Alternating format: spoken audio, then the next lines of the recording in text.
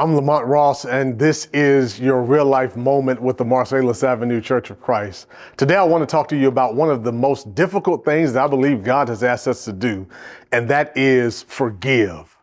Yeah, forgive. We hate to think about forgiving other people. You don't know what they did to me, and you don't know how much it hurt me. Forgiveness is the one topic that when Jesus gave his model prayer, he gave additional dialogue on this topic after he finished praying.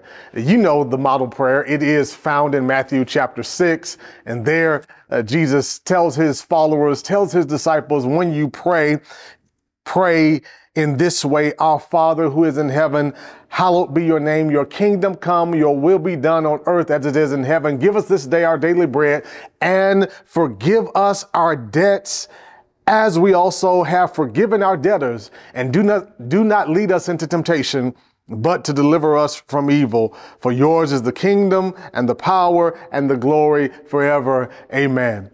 And then Jesus says, for if you forgive others of their transgressions, your heavenly Father will also forgive you. If you do not forgive others, then your Father will not forgive you your transgressions. Jesus says that forgiveness is not optional.